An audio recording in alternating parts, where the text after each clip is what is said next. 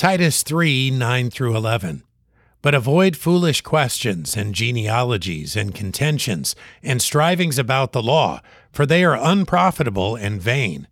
A man that is an heretic, after the first and second admonition, reject, knowing that he that is such is subverted and sinneth, being condemned of himself.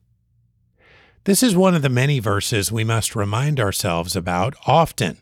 Ministers of Jesus Christ should understand core doctrines and at least have a conceptual understanding of how to navigate complicated aspects of our faith. In doing this, we must remember not to be weighed down by foolish struggles concerning opinion, preference, and the letter of the law. These encounters profit nothing and succeed only in magnifying ourselves. Still, there are those both in and around the church that teach doctrine that is clearly false.